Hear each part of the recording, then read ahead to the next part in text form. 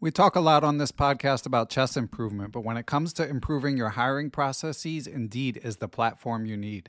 Indeed has over 350 million global monthly visitors, and it has a matching engine that helps you find quality work candidates fast. You can use Indeed for scheduling, screening, and messaging so you can connect with your candidates faster. And Indeed doesn't just help you hire faster. 93% of employers agree that Indeed delivers the highest quality matches compared to other job sites, according to a recent Indeed survey. Years ago, when I was running a chess teaching business, I found it hard to find good help, and I had to go through a lot of back and forth to even screen potential candidates. Indeed allows you to do those things efficiently in one place. Indeed's matching engine is constantly learning from your preferences, so the more you use Indeed for hiring, the better it gets. Join more than 3.5 million businesses worldwide that use Indeed to hire great talent fast. And listeners of Perpetual Chess will get a $75 sponsored job credit to get your jobs more visibility if you go to Indeed.com/chess. Just go to Indeed.com/chess right now, and you'll be supporting our show by saying you heard about Indeed on this podcast. Indeed.com/chess. Terms and conditions apply. Need to hire? You need Indeed. Another day is here, and you're ready for it. What to wear? Check. Breakfast, lunch, and dinner? Check. Planning for what's next and how to save for it? That's where Bank of America can help. For your financial to-dos, Bank of America has experts ready to help get you closer to your goals. Get started at one of our local financial centers or 24/7 in our mobile banking app. Find a location near you at bankofamerica.com/talktous. What would you like the power to do? Mobile banking requires downloading the app and is only available for select devices. Message and data rates may apply. Bank of America N.A., member FDIC. When you need mealtime inspiration, it's worth shopping Kroger, where you'll find over 30,000 mouth-watering choices that excite your inner foodie. And no matter what tasty choice you make, you'll enjoy our everyday low prices, plus extra ways to save, like digital coupons worth over $600 each week. You can also save up to $1 off per gallon at the pump with fuel points. More savings and more inspiring flavors make shopping Kroger worth it every time. Kroger, fresh for everyone. Fuel restrictions apply. Hello, everyone. I am Ben Johnson, and this is the Perpetual Chess Podcast. Perpetual Chess is a weekly chess interview show where we talk with accomplished chess players, authors, and personalities about their lives, their careers, and how to improve at chess. Perpetual Chess is brought to you through the generosity of its Patreon and PayPal supporters and by Chessable.com. Hey, everyone. Welcome back to Perpetual Chess. We have a young rising Twitch streamer joining us this week, which is good timing, as we'll talk about. He also has done a lot of commentating for Chess.com on events like Title Tuesday and the Pro Chess League. He's a strong blitz player who recently played a role in the much discussed Chess.com I Am Not a GM championship. He has hosted a show that I enjoyed called Postmortem that I'll be asking him about that takes a lighthearted look at chess news. He also does some chess coaching and runs scholastic programs in my beloved New York City. So not bad for a 24-year-old. And now here he is joining us on Perpetual Chess. Levy Roseman, how are you, sir? I'm good, Ben. Thanks so much for having me. And as we were discussing before we went live, it's a great week to have linked up, I think. Yeah, absolutely crazy times, especially in your little corner of the chess universe. I mean, of course, all corners are adjacent in chess, but Twitch chess is going crazy lately. So for listeners who may not be up on all of the changes in the chess Twitch world, Levy, what has caught your interest in recent weeks and months? Well, Twitch chess has always been, it's been a budding community. It's had, I would say, two booms, really. The first big one was when Hikaru started live streaming a whole lot more. That was right around when the 2018 World Championship was happening. There was a day when Chess.com was the most viewed stream just in Twitch, period, which, for those of you that don't know, all video games on Twitch have, I want to say hundreds of thousands of viewers every single day. There's channels with millions of followers, and Chess.com, despite kind of being like the premier destination of top-level events, only still to this day doesn't even have 200,000 followers on Twitch. So that was one. And the second one is right now, and it's being led by none other than Hikaru, who has linked up with a bunch of different massive video game streamers and variety game streamers. And the past like few weeks, he has exploded. I think he went from something like 100. I'm gonna butcher the numbers. I don't have them in front of me, but he's doubled his follower count basically from something like 150,000 to 300,000 in a matter of weeks. And the response hasn't been fully positive, Ben, if I'm being completely honest. Yeah, so you mentioned Ben, the response not being positive, Ben. For listeners who are less online, part of what Levy's referring to is Ben Feingold made some comments about sort of Hikaru bringing in new people to the chess community. He's been very welcoming to these extremely popular Twitch streamers, often with video game backgrounds. Hikaru has, but Ben made some comments that he has since apologized for that maybe weren't as welcoming. And for listeners, I was also saying to Levy right before we pressed record that I feel like things are changing so fast. So we should make a quick note that it is May 27th, and this will be coming out 6 days from now. So if anything insane has happened in the subsequent 6 days, we apologize. But so Levy, you're obviously, you're a pretty popular Twitch streamer, especially for a young guy, and it seems like your following's growing. So when something like that happens at the top level with Hikaru's number of followers doubling, how does that impact your streaming? Well, obviously, I'm very happy because on Twitch, there's, first of all, like the very, very mechanical aspect of it is when you're done with a stream, let's say you have 10,000 people, you don't just, shut it off. In the chess world, we really like to kind of keep it going. We like to do what's called raiding people, which is when, you send all of your viewers to another channel. And these things are usually coordinated in advance. In particular on Hikaru's channel, Twitch superstar, whether you know her or not, Chessbane94, she kind of like, she is like the wizard behind the curtain of that channel. And so she coordinates different channels and helps them grow and set up all sorts of things for people to feel welcome wherever they end up. So if Hikaru's channel, Alexandra Botes, myself, Daniel Naroditsky, these are just some of the few names. And that's really it. I love it because I don't even have to stream now to gain subscribers and followers. Offline, people are finding their way to my YouTube channel, my Twitch channel. They're going, like this is great. I really like this guy. I'm going to hang around here, get some tips.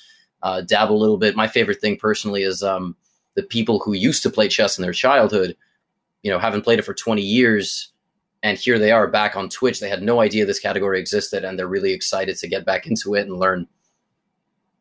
Yeah, I feel like that's a slept-on demographic. I mean, I've certainly come across a lot of them, like just from emails to listeners to this podcast. And as you say, that's got to be expanding now. I mean, everyone's stuck at home. And yeah, I mean, and activities from your childhood often have that sort of special place. They take you back to that moment. So it's I'm sure a lot of people like get nostalgic feelings and then can dig back in while they're unable to leave their houses. Yeah, that's definitely. I am sure this has been a talking point here. It's good for chess because chess is very accessible. All you really need is a bit of a weak internet connection in just about any live chess platform. So. When I lived in New York, I had exactly that, a weak internet connection. I don't know how yours is, Levy. I bought 100-foot Ethernet cable. So it kind of spans the whole house. It's like taped across like it's kind of embarrassing. The only person that is close to me that has ever stayed at my apartment is Eric Rosen. And I made him sign an NDA to never disclose how disgusting this apartment is. Yeah, classic 24-year-old New York living. It shouldn't be any other way, Levy. Yeah. So you got into streaming. I read an interview with you with Sam Copeland from chess.com from a while back that I'll be referring to a couple times because it did give me a little more background about you. So you got into streaming about 2 years ago. Is that right? Or is that outdated now? Yeah, February 2018. And I mean, it had been in the works for quite a long time, but just like anything massive, as like a massive undertaking that I've never, you never do before, it gets postponed, things get in the way, you get a bit lazy, you get nervous. So when I actually first started this idea, I wasn't even the guy who streamed on the channel. Two of my friends actually streamed on the channel. I'll shout them out. Alex Ostrovsky, Alexis Paredes. Alexis Paredes was actually in Brooklyn Castle. I remember him in that movie. Yeah, I mean, I'm knew Elizabeth back then. So so he's actually my roommate. Oh, cool. Yeah. So, we had this channel, Crew 64. I wanted to name the channel 8 Squared because I just thought it was really clever, but all right, we're not going to dwell on that. And yeah, the two of them just booted up one day. They came home, truth be told, from a bar, like pretty drunk, and we're like, let's play some Bullet at 2 a.m. and live stream it. And then it's just been, it's been kind of me since then. I started doing it. I loved it. I started at 9 p.m. and ended at 4 a.m. some nights when I was first getting this underway. And it's so crazy to me. Like, I can't even think to a time when this online chess world was not part of my life. Like, I don't remember it because that's not how I started. And the past 2 years they've changed my life. Like, for lack of a more or less cliche statement, now there's just such a huge world, and it's amazing to be part of the first wave. Because I think if I started right now, I would be hopeless. It would not, with just what's out there and so many different ways to get content, I don't think I would have had such a successful start. Yeah, I'm blown away every time I log on to Twitch Chess, which is a lot more than it used to be. Again, now that we're staying home and now that I've interviewed people like yourself and Gold Dust Tory and Eric Rosen, of course, I at least like to pop on and just see who's streaming and like sort of look at the, voyeuristically look at the view counts and, maybe watch for a couple minutes. And it is amazing to see how quickly it's growing, but also just how many strong players are streaming, but also whenever I pop in, they all tend to be pretty compelling too. People are all offering different things. I want to say, by the way, I like the name Gotham Chess a lot. That was a good choice. Thank you. I get a lot of flack because actually it turns out that Batman was filmed in Chicago. Really? Yeah, I didn't know that. So actually it's Gotham, like Chicago. It's themed after, not New York. But yeah, believe it or not. Man, I feel like in the American lexicon, New York is known as Gotham, but yeah, I would have thought it, but as a New Yorker, I always think New York is kind of the center of the universe. I compare everything to New York. So I thought that was just me, but it turns out. So did you go to college, Levi, or were you just kind of, for lack of a better term, farting around and doing chess stuff? I know you've been teaching chess for a long time. No, I did. I finished high school, I should say, the last 2 years in New York City. I'm not going to get into the complexities of having divorced parents and 3 households growing up, but I finished 11th and 12th grade in Forest Hills in Queens. And I had different options for college, but I had no idea what I wanted to do. And my family said, just stay here, go to Baruch College. I got the honor scholarship, so I actually didn't have to pay for college. I was very fortunate. And Baruch was interesting. It was a commuter school, so no dorms, not really much campus life. And actually, while I was in college, I thought I was going to have some sort of, career in finance, consulting. But I discovered in freshman year of college that teaching chess in New York is great. It's like one of the best markets to do it. You can be compensated in ways, you didn't think imaginable. And since freshman year of college, I was working at different schools and, teaching privately.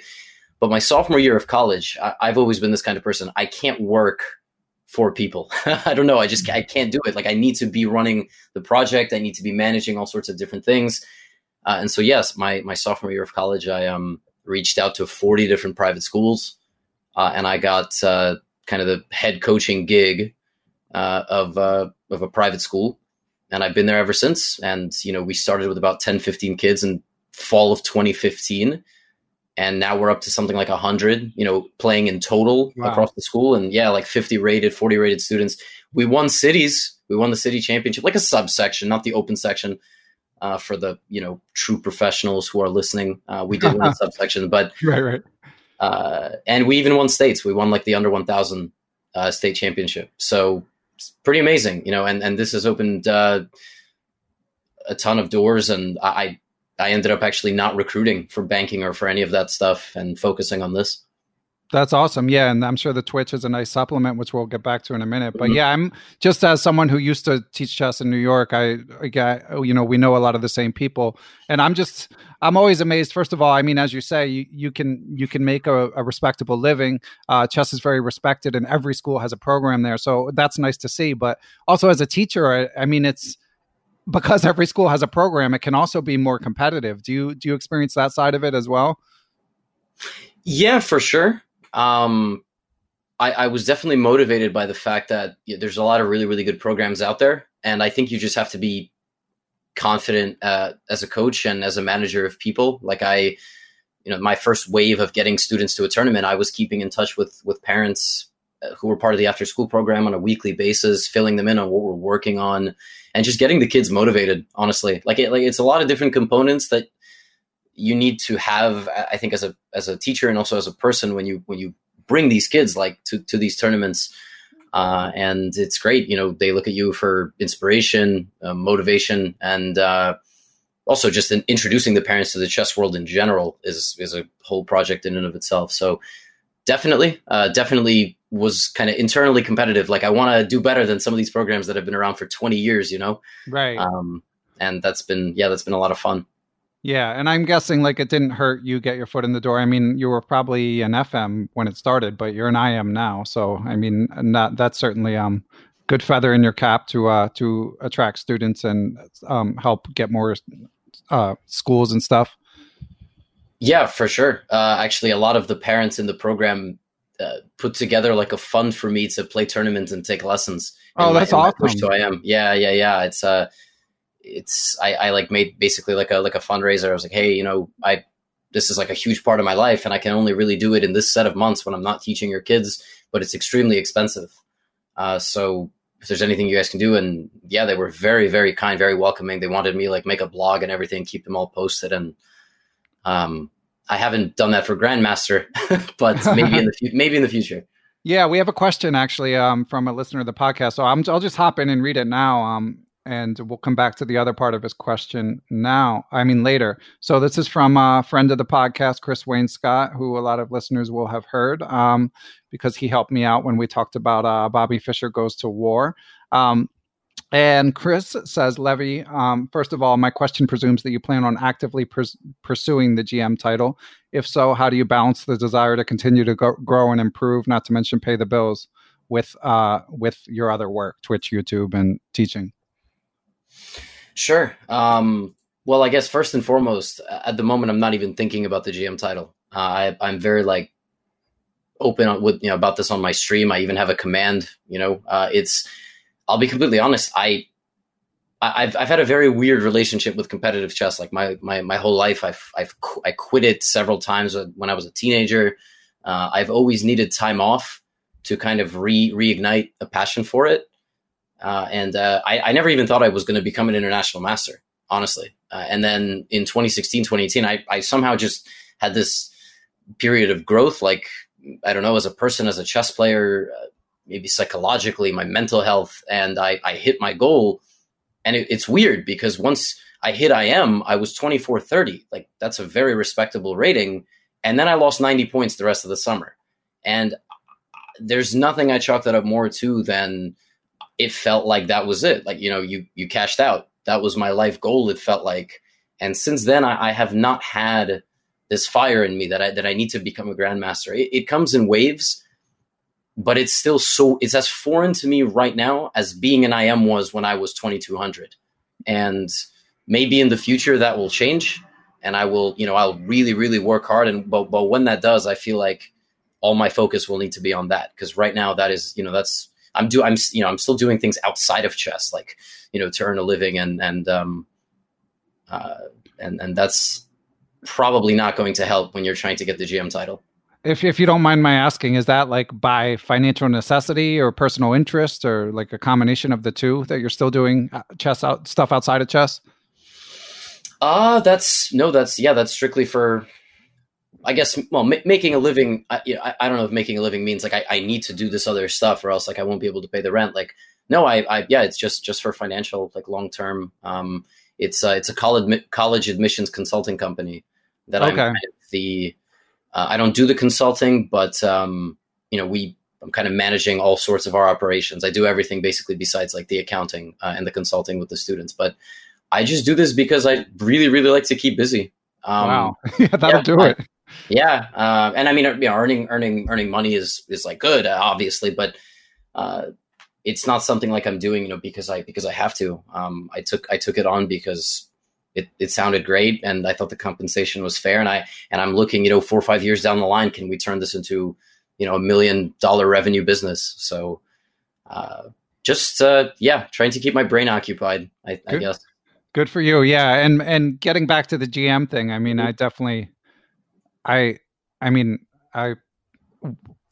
I'm not in your shoes. I'm not even remotely close to being a GM, but it strikes me as, it's rare that I hear someone that honest about just how big a mountain it is to climb, and like it not really being, the right time, or at least you not having the motivation at this exact moment to pursue it. Yeah. Well, you're definitely going to get honesty from me. That's honestly the best summary I can give you, is that I never thought I could be an IM. And so when I hit it, the first instinct was not, okay, now I got to become a grandmaster. It was, holy shit, I'm an IM. Like, wow, I never thought I was going to get this far. But you seem pretty strong for an IM. I mean, of course, I was scouting everyone for the I Am Not a GM tournament just because that really piqued my interest. So, I mean, I know your blitz rating is pretty strong. I know you're in there doing some blindfold small simuls on your Twitch stream. Like, yeah, I mean, it seems like it shouldn't have been such a shock for you to get the IM title. Yeah, well, in hindsight, for sure, and definitely at my peak, 2,700 blitz, 2,800 bullet. Like I can really turn it on, but I definitely feel like streaming this much and doing so much online content does not help with classical chess, and maybe the classical in particular. I will reiterate, rapid and blitz definitely, but I have not been able to study in a fruitful way while being a full-time streamer, and it's unfortunately over the board chess does not reward you anywhere near, financially, frankly, emotionally. I hate classical chess. Like yeah. And it reminds me almost of, when mixed martial artists say that, like Georges St-Pierre, who's arguably one of the greatest mixed martial artists of all time, he says he hates fighting. He hates to fight, but he loves the sport. And he loves that everything is done for him. And he loves, the training and everything like that, and being, physically fit. But 5-6 day tournaments are exhausting. I mean, they are so draining. You gain weight or you lose weight, right? Because you're not eating a whole lot. You barely sleep. God knows what, it's going through your head. You play chess 8 to 10 hours a day. So, but when you're winning, it's great. That's the counterbalance. But I haven't experienced a good tournament in a very long time, which I think makes it difficult to want to come back in many ways. Yeah, it's reminiscent of the writer's mantra, like, I hate to write, but I love to have written. Mm-hmm. You just want it to magically be done. Yeah, and I'm with you on classical chess. I mean, I didn't hate it, when I was playing it a lot, but now the thought of sitting there for, especially just the length of the games, I mean, it seems like it's from another era, at least to me personally. No offense to the listeners. I know there's lots of listeners who still get into it, but for me, it's it's just too much time. Absolutely. Like, I couldn't agree more. Yeah. And it'll be interesting to see how things change. I mean, I do think I mentioned recently, I mean, I think things might speed up a little bit, even when we get back to OTB chess, whenever that is. Yeah. When we get back, I mean, I'm obviously looking forward to playing some over the board tournaments, maybe doing some travel. Playing all over the world is definitely fun, but everything behind the scenes and even at the board is so draining for me. I definitely have to get in better physical shape. I have to eat better, exercise, sleep better, which is good in and of itself. And if it has a positive effect on my chest, then excellent. Yeah, I mean, and meanwhile, you live in New York, so once things reopen, you can, if you just get inspired on a Thursday night, you can go play strong players. Yes. Having said that, I have an inside joke with my girlfriend now that every time we take our evening walks, it's just our daily exposure. Right. Okay.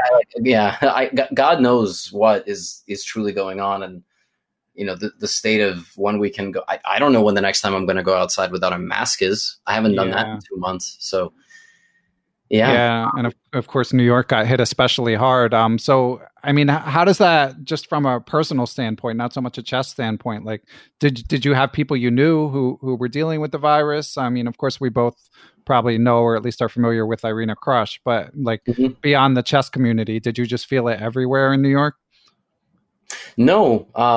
I mean, I just took necessary precautions. My grandparents, when they live in New Jersey, in the suburbs, they were basically begging me to come stay with them and quarantine with them. And I was like, "Are you nuts? Like, I love you guys, but you're in your 70s. I mean, right. God forbid I bring you the virus, But my grandmother, the past 3 weeks, has made trips to New York to drop off just a huge chunk of groceries to both me and my mom and my little brother in Queens. And I love her. But I really wish she wouldn't do it. Right. Yeah. But luckily, no. Luckily, nobody I know. I had a friend who was like, I probably had it. It's easy to just say that stuff. Yeah. We all have friends who say that, and it could very well be true. Well, anyway, I'm glad to hear you're staying healthy, and it seems like New York is slowly on the mend, which of course I'm glad to see. So just kind of tying a bow on the Twitch topic before we get to some of your vast other chess work, Levi. So do you have, like, you mentioned a business plan for the business you're helping out with? Do you have like a Twitch business plan? Do you have a goal in mind, or you just kind of try to put in as many hours as you can and see what happens?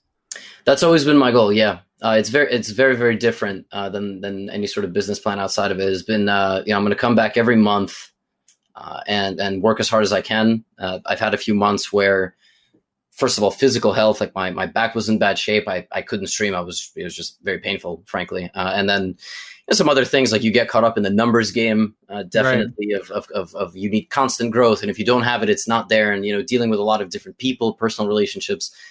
So for physical and mental health, I've had a few, setbacks, but right now it's going great. Like, I'm just grinding all the time. And I've always been of the mentality that if it stops being fruitful, I don't see growth for a month or two, I'm going to have to dial it back.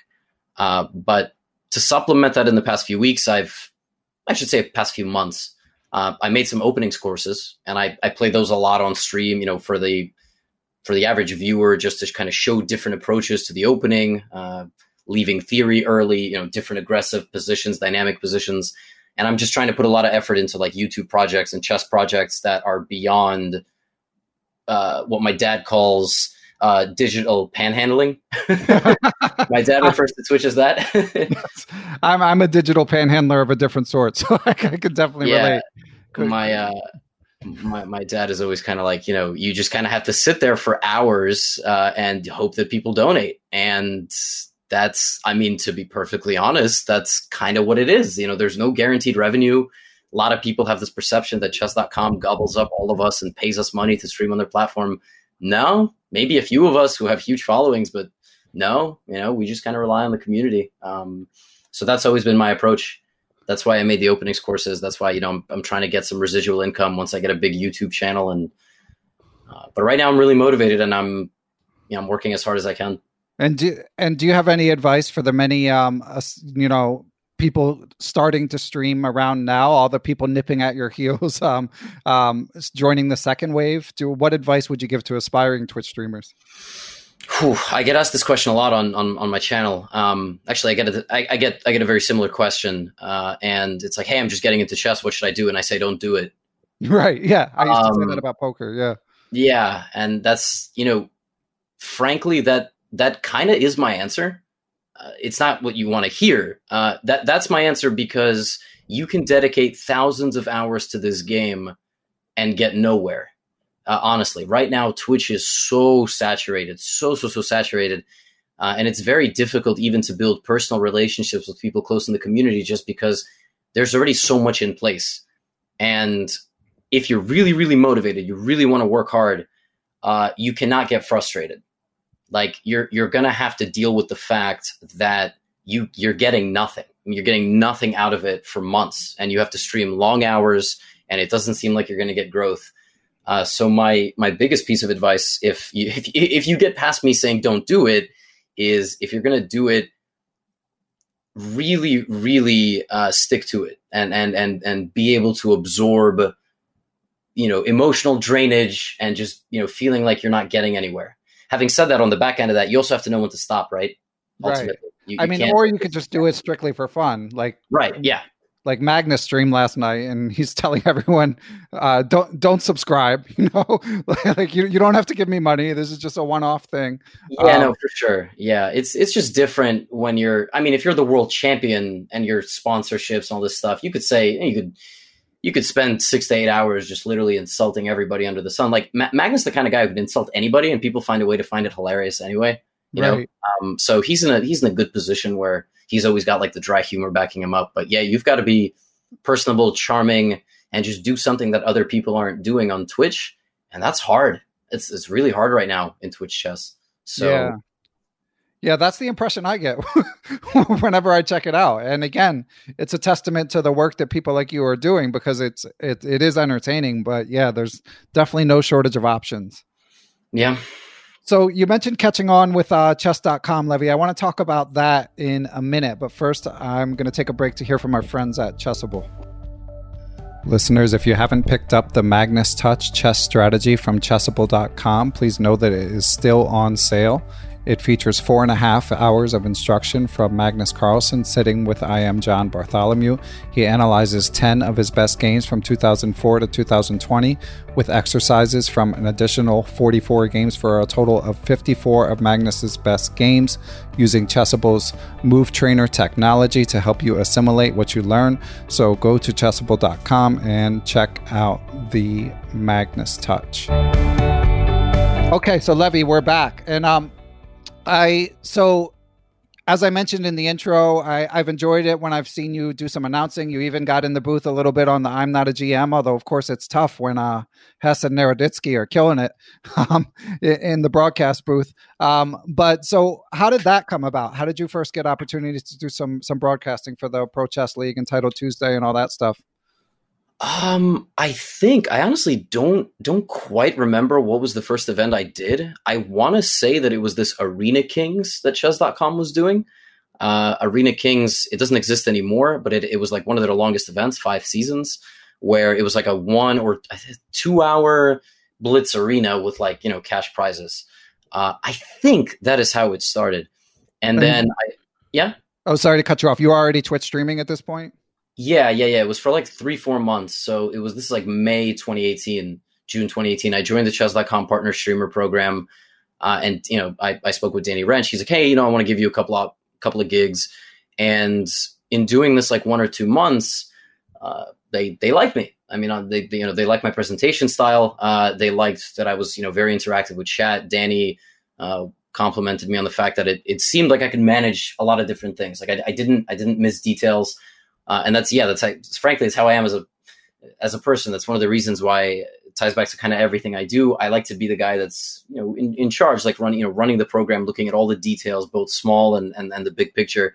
And that it grew from there. I don't remember what came next, but, up to this point, probably the biggest honor, the biggest, benefit that came out of all this is I did some rest day recaps on the World Championship match between Fabi and Magnus. And I got to cover a couple of big tournaments like Grenke on my own Twitch channel, which was crazy because there was a day that if you went to twitch.tv, the homepage, I was the channel. Like you saw me in the carousel, and, exposing thousands of people to Twitch, chess on Twitch.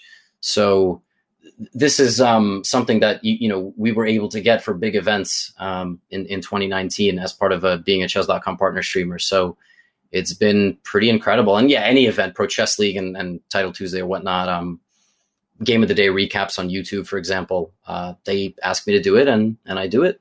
Yeah, I caught your one today with from Magnus's stream last night. That was a fun recap for listeners. I mean, you guys might have seen that. There's a 5-minute highlight video that Mr. Dodgy on Twitter made. So even if you didn't see any of Magnus streaming, you can watch this highlight. And this Brazilian grandmaster played this amazing checkmate against Magnus, and Levy did a nice recap of it. Yeah, it's honestly what makes this super fun for me. I think that's just the number one reason. I love to present chess in a clear and concise way, make it relatable, tell jokes. I will go on record and say that I have by far the best impressions game of any chess personality. You know you got to do them now, right, Levy?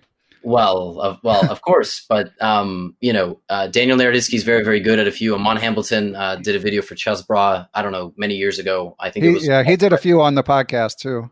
Yeah. I've recently discovered that I can do a very good Peter Lecco when I'm talking about my games. Yeah, so that's good.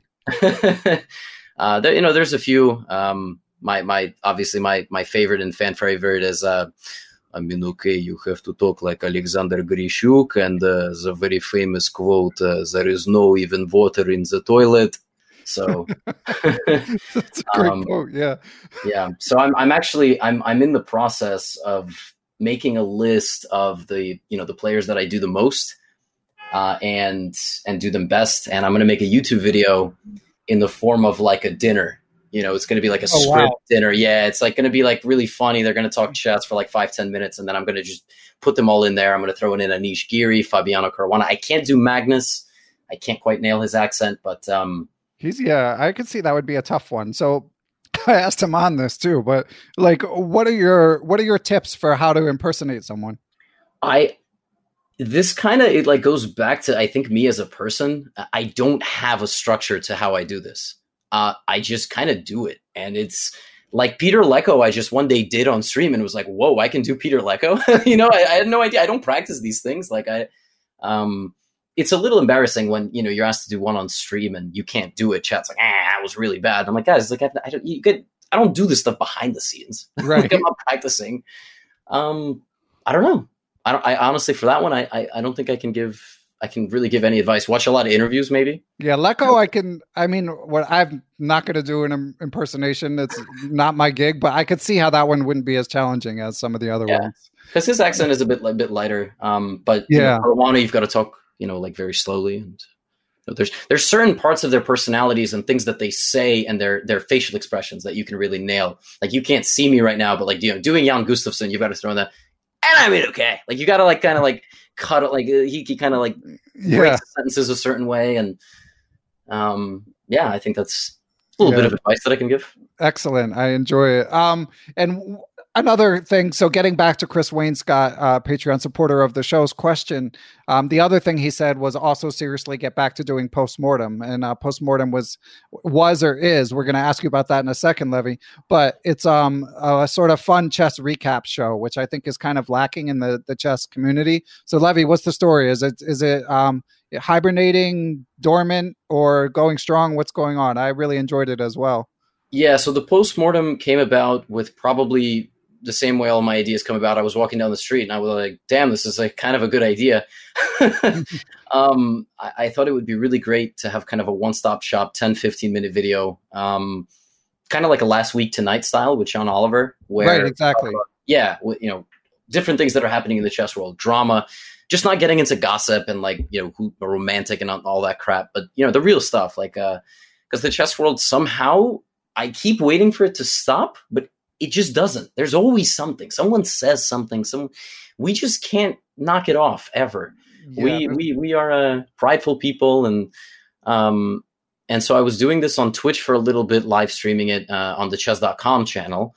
Then I just moved it straight to YouTube, and I think the biggest thing for me is that it was just a really big amount of work, and I just kind of got put on pause for now, but it's definitely not dormant. It's hibernating, and probably I want to say in the next few weeks, we're going to launch it again, and it will be on a weekly basis. I'll film everything. Yeah. Statement. Cause I know how that stuff goes. I mean, cause I wasn't sure when I was watching it, like, is chess.com underwriting it, or is this like one of your independent ventures? And obviously that makes a big difference in the sustainability of something like that, because as you've mentioned, you're not lacking for things you could be working on.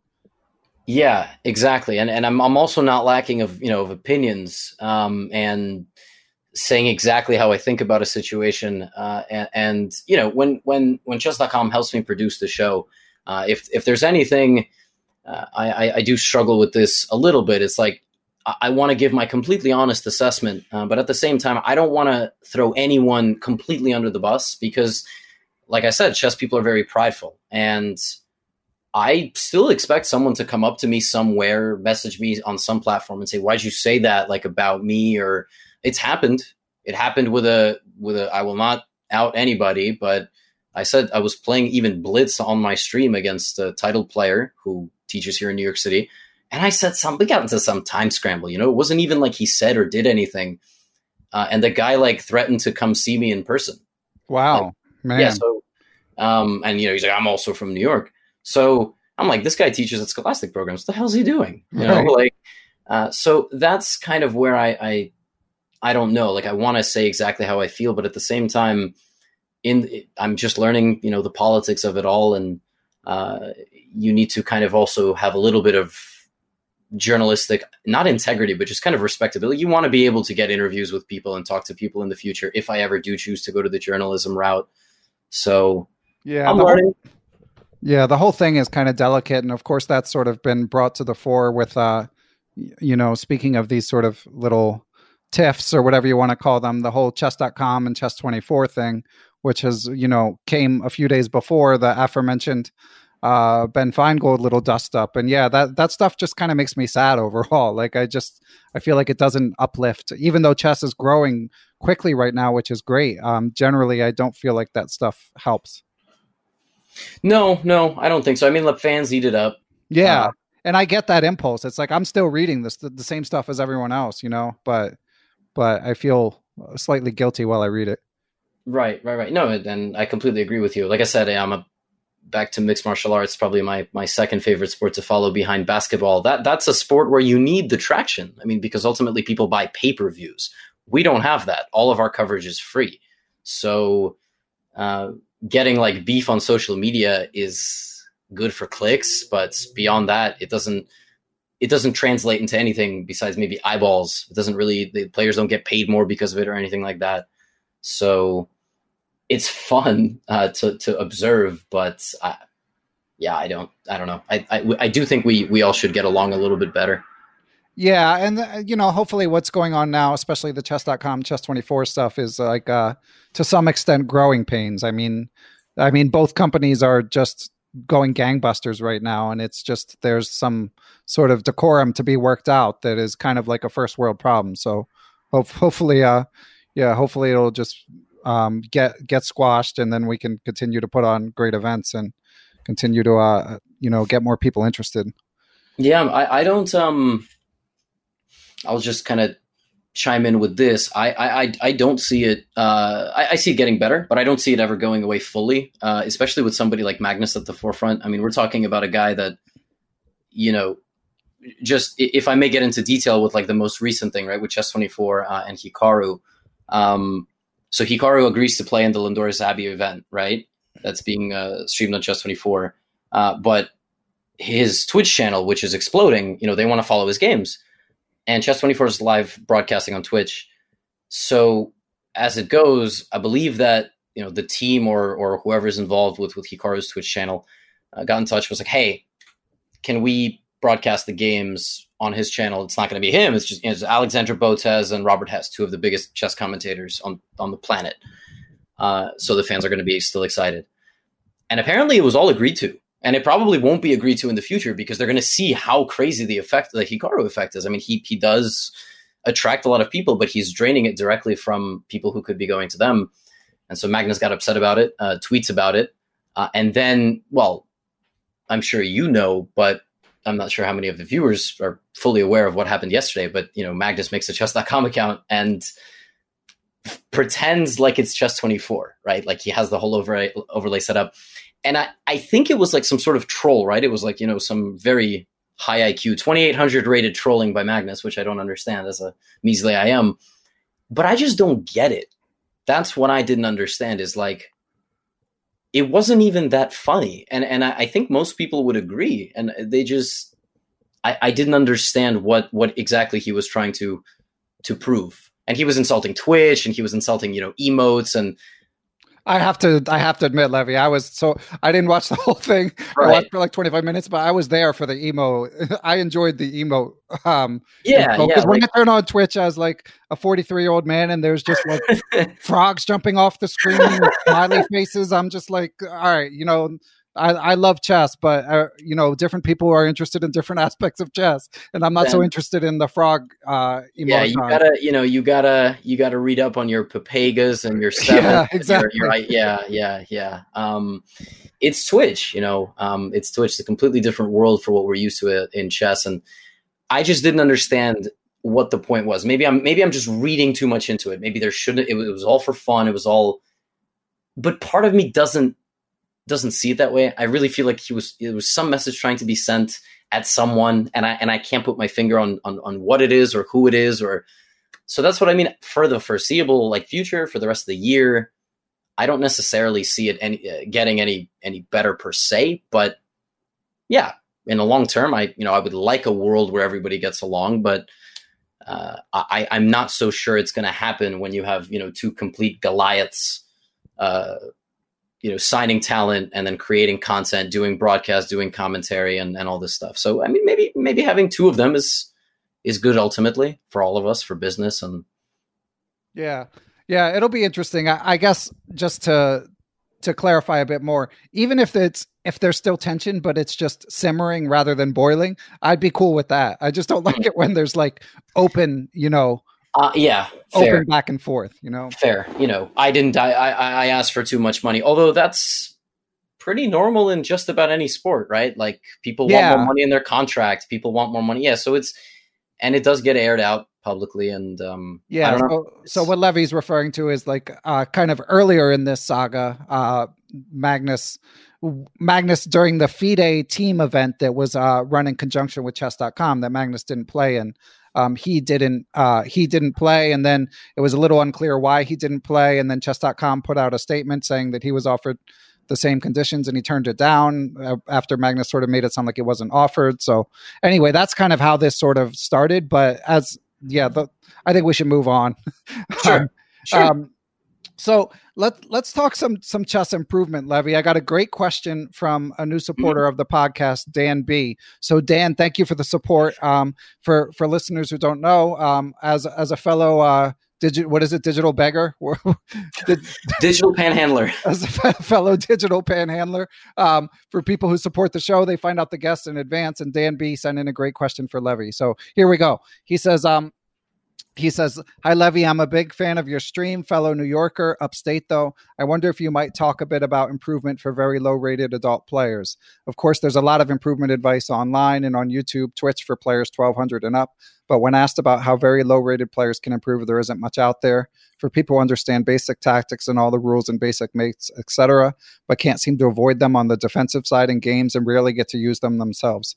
Basically, you're told to get your blunders under control. John Bartholomew says, if you can't stop hanging pieces and mate, you can't improve. I agree. The problem is I can't stop.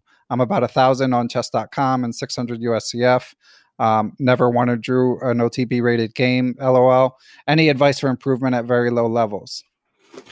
Sure. Well, it's obviously a very good question because especially right now, a lot of fans are coming into the game and even in my own Twitch channel are asking me, hey man, like, what do I do? Like, where do I even start? What do I even look at once I know how the pieces move?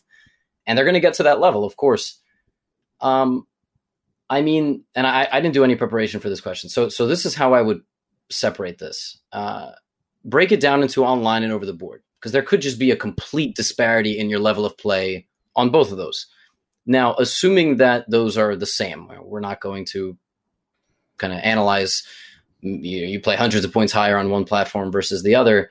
The best advice that I can give you, besides, doing, tactics and all this stuff, do specialized positions. So really get a concept down, like pins.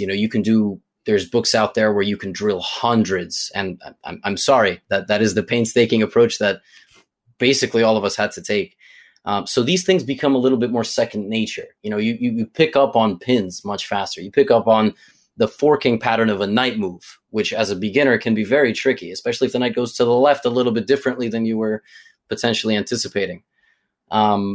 And what I did for my students, they're Scholastic kids, but these kind of worksheets were really good.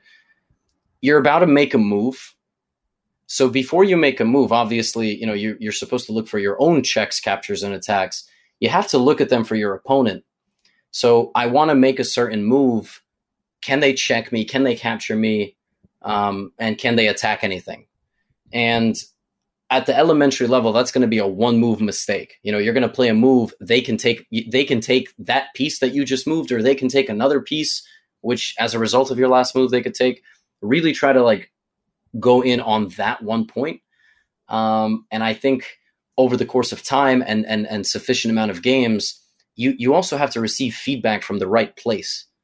So analyzing with an engine is great, but you're going to get to a spot where you have no idea why a certain move was good or bad.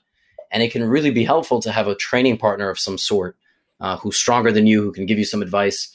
You don't necessarily even need to get a coach. I mean, right now there's all sorts of coaches around the world for very, very cheap. So $15, $20 an hour, even 10. But all of this Twitch stuff, I mean, there are so many communities out there that they just want a friend to play online, even if it's 500-600 points disparity. Talk to that friend. And that's probably the best advice that I can give. I mean, worst comes to worst, you just don't play chess, right? If everything doesn't work, you just can't, you can't do it. But I think you can. I always believe that anybody can get consistently to 1,000. And then past that, you have to start adding new layers to your game, 2 to 3 move combinations, both for yourself and for your opponent. But it's the same process, a lot of mechanical practice. Yeah, great advice. And Dan B, thank you for the honest question, because so many people, I mean, I feel like we highlight so many people's accomplishments on this show, but everyone struggles too in chess. It's a big part of the process, no matter what your level is. And yeah, tactics and repetition. I would just echo what Levy says. I mean, it's grunt work, playing is so fun, but improving is a lot of grunt work. And Dan, even reading your question, it kind of resonated with me, because I've been trying to sharpen up my game after a lot of time away, and I'm trying to even get better at blitz, which was never sort of my specialty. And I just keep hanging one thing per game, even at the used to be 2200, now 2100 level, it never fully goes away. So it'll never go 100% away, but if you do tactics, it can get better. Yeah, and I mean, I will say, just specifically, you said 2100 at that level. Openings are in my opinion, your greatest asset. You can really destroy some 22, 23, 2400 level players just having your openings super, super down. Openings that don't even require a tremendous amount of memorization. That's what helped me. When I came back to chess I was a teenager, but I was 2000, and what got me over 21 and 2200 was just as bulletproof of an opening repertoire as I could build. And I just recently recorded on Twitch and also on YouTube a guide. It's called Gotham Chess Guide, where I started 1,000. I played blitz games with commentary, and I got up to 2,200. And man, even at 2,200, I mean, people are losing in the first 10, 15 moves to some of these opening ideas that, yes, I'm playing as an IM, but in the right hands and with some good memorization, good practice, people really fall apart when they don't get positions that they're comfortable in.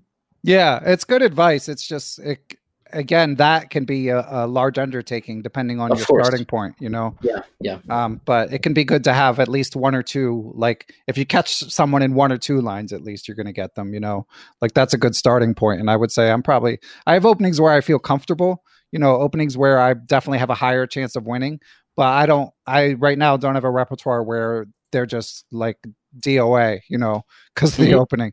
And that would be nice for sure. And Levy, Dan had one more question. Okay. So Dan's second question is, he said, if there's time for another dumb one from a beginner, and Dan, no such thing as a dumb question. He says, if I'm not using a tool like Chessable, how does one actually set up a repertoire like Levy's courses? I have ChessBase 15, and I see that there's a functionality for setting up your black and white repertoire databases, but it isn't obvious how to use them. ChessBase is very opaque to beginners, and their help documents aren't very helpful. How does a journeyman chess player set up and study their repertoire? John Hartman started a YouTube series on how to use ChessBase, but it was only a few episodes. Thanks, you're a great streamer, and thanks to Ben for the awesome show. And thank you, Dan. But anyway, take it away, Levy. Thank you for the kind words. I'm going to focus on that first and foremost. Yeah, exactly. I'm going to be totally honest. I am probably not the greatest person to ask this question to. I can try to give you an answer, but I hate also, rambling on a subject I don't know about and then potentially pointing you in the wrong direction. So the way I use ChessBase is I have Megabase, right? So I bought a database a couple of years ago and I update it on a weekly basis. And what that is all the highest level games in the world. And then I combine that to show what's most popular, what's hot, like what variations are getting played, what year they've been played. That also really helps, because if you see something's been played 10 times in the past month, it's probably a good line. That's probably something that you should look at. As a 1000, I think it's kind of hard to use ChessBase. Like, I think ChessBase is just one of these kind of staple chess programs that exists for the players that are going to use it for many, many hours. There's a way you can do training mode where you load in the PGN and then kind of go through move by move, and then you have written annotations. Like, that's how I made all my PGN files. So you kind of go move by move. You have this big board. You say, okay, well, this move is played, and let me read the reason why. But some moves don't have reasons written, because you can't write a reason for every single move. So the best thing to do is incorporate some sort of video component. Like openings courses now, including my own, I have like a brief chapter of a video, and then you can start playing around with the positions. You can use different platforms, chess.com, Lichess. There's different PGN readers out there where you make an opening study. You just add all your chapters and go through all the moves mechanically. But that's as good of an answer as I think I can give. There might be some specialized tools out there. I've used something called Chess Position Trainer in the past, but that was like strictly memorization. So at a 1000 level, you're going to need to know why moves are played, not just remembering them, because you'll try to play that move in a different position and you'll get checkmated. So, you kind of have to understand the position just beyond memorizing the moves. Yeah. I hope that's helpful. But yeah, I have a few things to add. Like you, Levy, I don't consider myself a huge authority on this, but ChessBase,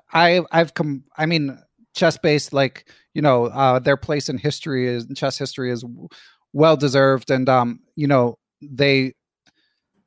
it's amazing the amount of research you can do on it, but I have mentioned before that I don't find the program all that intuitive. I have figured out a couple things since the last time I complained about it, which is, you can just make a separate little database for every opening. So you just go like file new and create a new database, and then you have like your Scotch database, your Sicilian database, and so on and so forth. And then definitely I would echo what Levy says about replay training, which is kind of like mimicking what Chessable does in terms of like you guess the move. So that can be a way to sort of test yourself through ChessBase. But honestly, Dan, as someone who's below 1000 USCF, I don't think you should be spending a lot of time either on your openings or in ChessBase. If you do use ChessBase, I would use it to do something like look at their famous historical chess games using replay training. But in terms of like drilling openings, I would be doing more of the chess tactics that we talked about. Yeah, absolutely. You need, you should go for the setup based openings like the London or like a King's Indian setup, where you can kind of absent-mindedly play the first 10 moves even. And it doesn't even mean that, it doesn't mean you're lazy. It just means that you can't work on 20 components of your game at the same time. You need to focus on where you're struggling, make the openings a bit easier. Then once you get to a level where you're getting fine positions from the opening, now different things are going wrong in the middle game. You train that gets better. Okay, then you can go back and add like a couple different openings to your repertoire. But you don't need to spend hundreds of dollars on repertoires from anywhere. People on my stream ask me like, what rating is your course for? And I'm not trying to sell everybody the thing. I'm like, 1200. If you're 1200, you're already at a decent enough level. I think at that point, you're memorizing things is going to be easier. You'll see the effect of it. At 900, people are playing H5, A5. Like, they're still kind of freestyling it. So, so what repertoires? You have an E4 one, right, Levy? Yeah, so with white, it's E4 and, the Vienna Gambit. So not playing knight F3, really delaying knight F3, sometimes not playing it at all.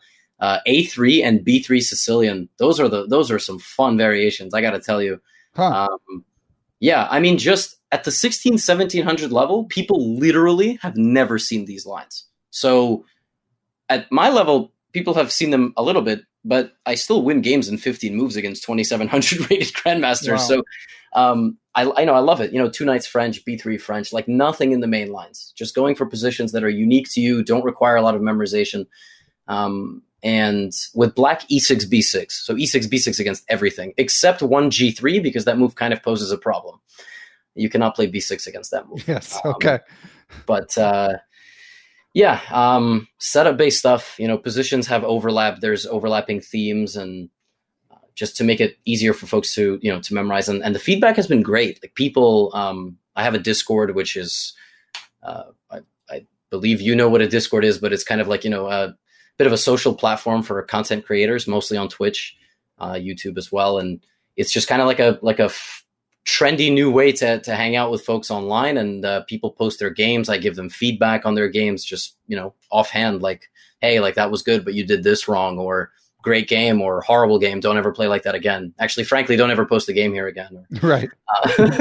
Don't even come to my stream. Yeah, you just leave. Like, I'm joking, obviously, but stuff like that, like, constant feedback, being part of a good community that makes you want to play the game, super important.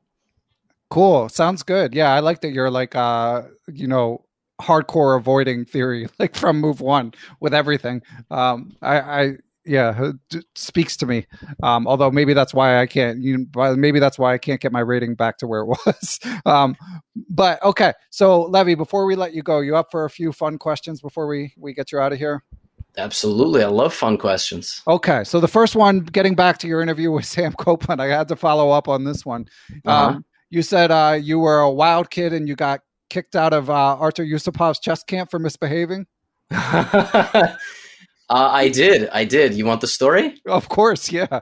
Yeah. So Artur Yusupov, for those of you that don't know, is obviously, the student of Mark Dvoretsky, who passed, unfortunately, I believe last year, a couple of years ago. I think Artur at his peak was, I don't know, top 10 in the world. He might have been like top 5. I'm not a chess historian. He was. Yeah, I think he was top 5. He might have even been like something crazy like number 3. That's what was in my head. But anyway, go on. So I wanted to say that, but I didn't want to, say some complete nonsense. So Artur had a good relationship with the International Chess Academy in Bergen County, New Jersey, which is where I grew up. And I went there, and I didn't really have a consistent coach as a kid. I just kind of played a lot of chess on World Chess Live. Shout out to the old days, Blitzen. And I cannot tell you how many times I got banned from Blitzen or muted for talking trash, man, as a 12-year-old or an 11-year-old, which is why, like, sometimes I take all these new kids with like a little bit of, I get it. I've been there. And yeah, I was a nightmare in summer camp with Artur, because I believe I was the highest rated by a couple hundred points. And I just would finish things. I'd tell all the other kids the answers. I'd argue with Artur. I'd foul kids in soccer recess. Oh my God. Yeah, I was a handful. I was a talented chess player, but man, I was a shitty kid. And when you're 9, it's like you have factors for why that is. It could have been a whole, host of different things, like not the healthiest of households, but I was kicked out. I think he literally said it's either him or me, and it was not me. Let me tell you that. It was not him. Yeah. It was not him, I should say. Man, I mean, but to argue with Yusupov as a 9-year-old, that's hardcore. Yeah. Although, like you say, I get it. I mean, that wasn't my personality, but as a teacher, you certainly see it. And what you say about, like, you never know what's going on at home. You never know, like, what other things are, troubling people. It's very, I found that to be true as well. You gotta give everyone the benefit of the doubt. Yes, exactly. I mean, kids are very rarely a certain way unless there's something else going on. I mean, I have met kids that have a very loving household and are just absolute disasters. But even those kids, like you got to look long term. Kids don't stay the same forever, and they grow out of it, they mature and everything. So you got to, especially as a teacher, I've taught, I don't know, thousands of students over the years. So got to just be positive. Yeah, it makes sense. Although let's leave the positivity right there, because my next question is Greg Shahade chimed in on Twitter and said, who would have won if you and I faced off in the I'm Not a GM Chess.com championship? So I'm gonna be totally honest. I think if we just played casually, not in this any sort of stakes event, I think I would have the upper hand in definitely in Bullet, and that's not a dig at Greg at all. I will talk some trash and say that I would smoke him in Blitz. But I learned quite a bit about myself as a competitor over the last few years in chasing my GM title, and I think a lot of that came out when I played against Teddy Coleman. I really froze up in that match. I was not seeing a damn thing, and nerves were a huge part of that. I was taking way too much time on decisions, and I actually think that if I had gone up against Greg, he would have beat me in that event. I think I would have lost to almost all of the participants in the quarterfinals. It didn't really matter who you paired me against. So that's something I have to work on. I definitely have a bit of a mental block, yeah. But if we play casually, Greg's dead. Nice. All right. I'll accept that as reasonable trash talk against Greg. I mean, he's probably not going to listen to this anyway, but maybe someone will tell him about it. But I mean, that's interesting what you say, because I was thinking, I watched it as much as I could, and I was thinking I would be super nervous. And I mean, there's a few thousand people watching, which is a lot. But then again, you've announced for thousands of people, thousands of people listen to this podcast. So it's not like we're not used to, having an audience. But there's something about performing, about playing chess under those circumstances that I think I would also struggle with. Yeah, absolutely. And also just knowing you're not in great shape. I know for a fact I'm not in peak form right now. I haven't worked on my openings that extensively. And throughout the course of the match, I was just like, wow, I am getting out prepared and outplayed on a consistent basis. And I had a couple hours to cool off. Right after that was done, I took one of these new electric scooters that we have here around Brooklyn to get a midnight sandwich with my girlfriend to just kind of cool off and think about the match. And it sucks. I just feel like I could have done so much stuff differently. And in the moment, you just don't have any of that in one of those events. So hats off to the people who made it, as far as they did. John Bartholomew is just ridiculously strong. I mean, I don't know why he's not a GM. He's just, I don't know. Yeah, especially at Blitz. I mean, he's just such a natural. He's so good at all three of those time controls and so level-headed. It's and his openings and his end games. I liked in the post-game interview with Greg Shahade, he said Greg played really well, especially in the opening and what did he say? Especially in the opening and the middle game. So draw your own conclusion about where he thinks Greg was weakest. And obviously, John, having done the 100 end games, you must know, that stuff makes a big difference in a match like that. No, absolutely. John has a lot of exposure in all sorts of different chess ventures. And although it doesn't necessarily always help for classical, I feel the 100 end games you must know, and just being around the game for so long, so much experience. I would have loved to have made it through to play him, but I did not think that match would have gone that great for me. Yeah, Greg confided to me even right when the tournament started. John might be a problem, but I can now reveal.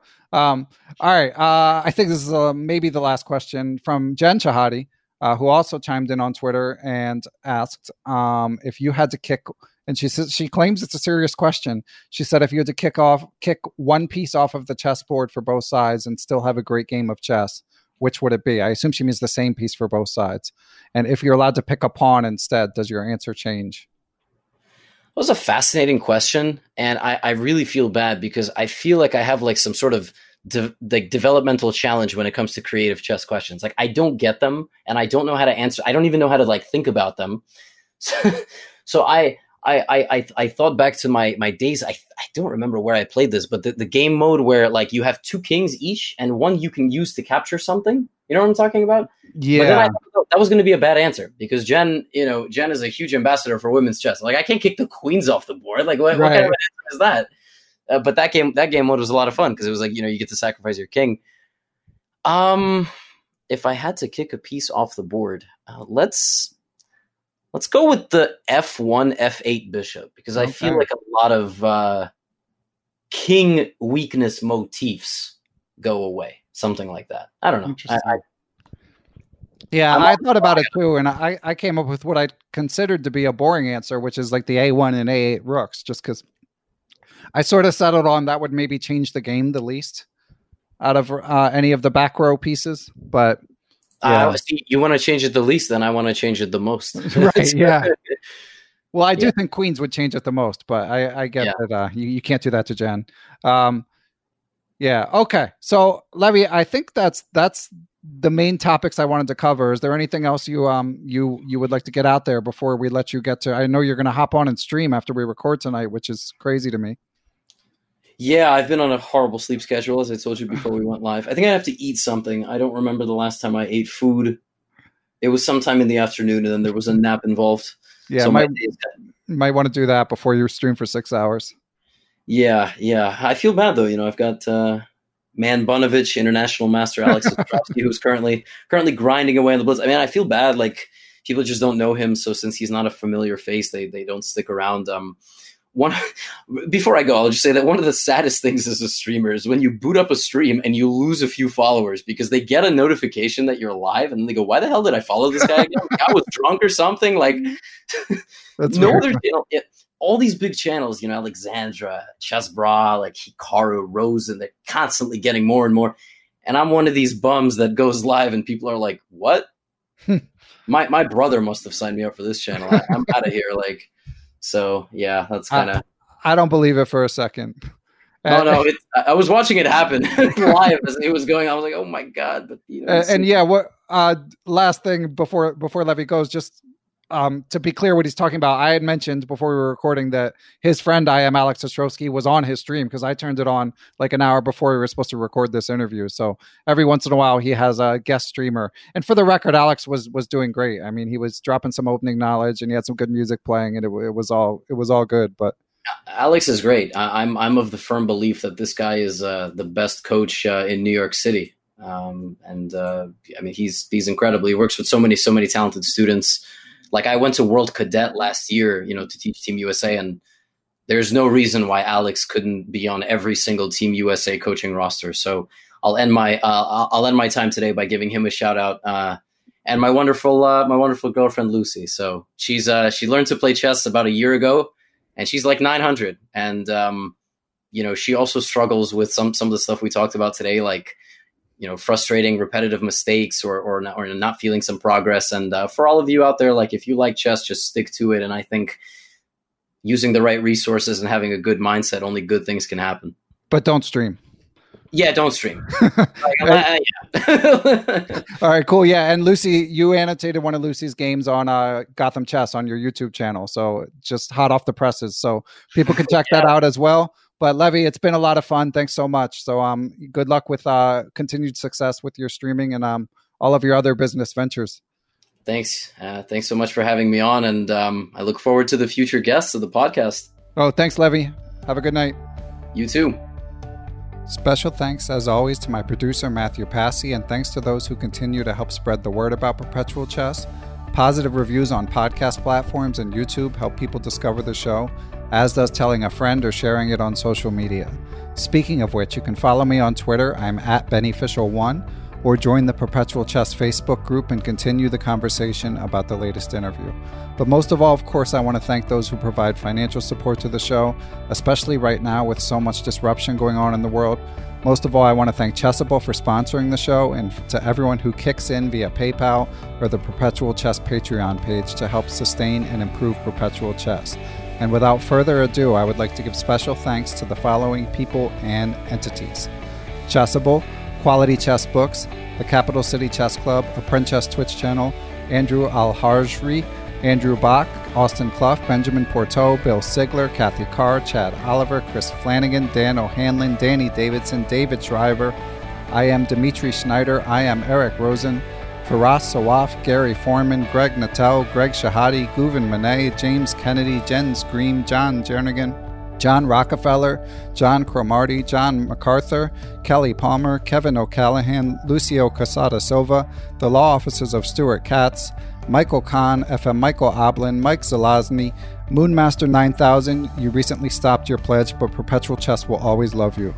The famous Mr. Dodgy, Peter Zhody, Reuven Fisher, Seattle Chess Club, Thomas Stonix, Thomas Tachenko, Todd Bryan of Strong Chess, Todd Kennedy, and I also would like to thank the following people: Aaron Waffler, Ace Vallega, Adam Ralph of ChessEngland.com, Adrian Gutierrez, Alex Pejas, FM Andre Terakov, Dr. Andrew Perry, Aniti Deer, Better Chess Training, Bill Juniper, Bill Moran, Brad and Andy Rosen, Brett Howard Lynn, Brian Mullis, Chad Hilton, Dr. Charles Snodgrass, Chris Wainscott, Christopher Baumgartner, Christopher Chabris, Chris Lott, Christopher Wood. I am Christoph Zalecki, a.k.a. Chess Explained, Coach J's Chess Academy, Costa Carras, Courtney Fry, Craig Mullen, Daniel Gell, Daniel Ginsberg, Daniel Lucas of U.S. Chess, Daniel Naylor, Dave Saylor, David Bleskacek, David Cramley of Chessable.com, Dalen Shelton, Dirk Decker, Dwayne Edmonds, Ed Daly, Ethan Smith, Ian Mason, I am elect Donnie Ariel, or possible not I am elect, Fox Valley Chess Club, Francis Letarte Lavoie, Frank Tortoris MD, Gary Andrews, Gary Lewis, Geert Vanderveld, Gerard Barter, Giovanni Russo, Greg Harfst, Han Schut, Harish Srinivasan, Jacob Kovac, Jacques Pari, James Aspinwall, James Benastia, James Murr, Jason Woolham, Jaydeep Chakrabarty, Jeff Anderson, Jeffrey Martello, Yep Holland, Jerry Wells, Jim Ratliff, JJ Schnod, Dr. John Fallon, John Fernandez, John Fontaine, John Hartman, John Jeffrey, John McMurtry, Jonathan Slater, Jordan Goodwin, Jose Rodriguez, Justin Gardner, Jen Shahadi, Joe Rocky, John Thompson, Grandmaster Josh Friedel,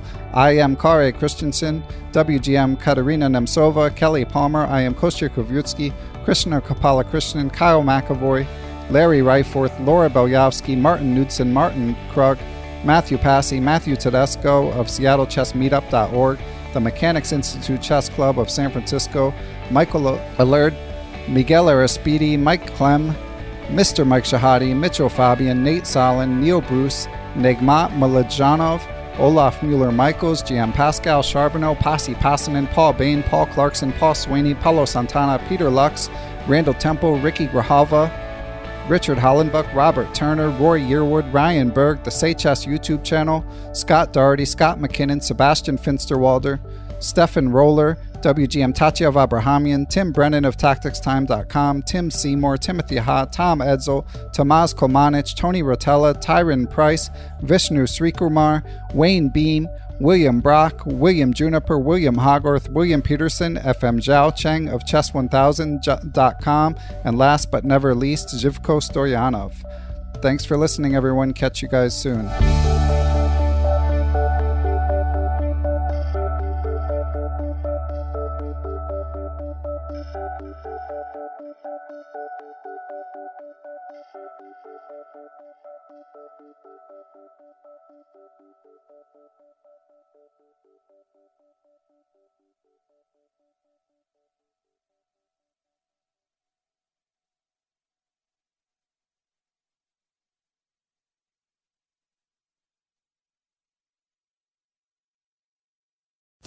Sports Social Podcast Network.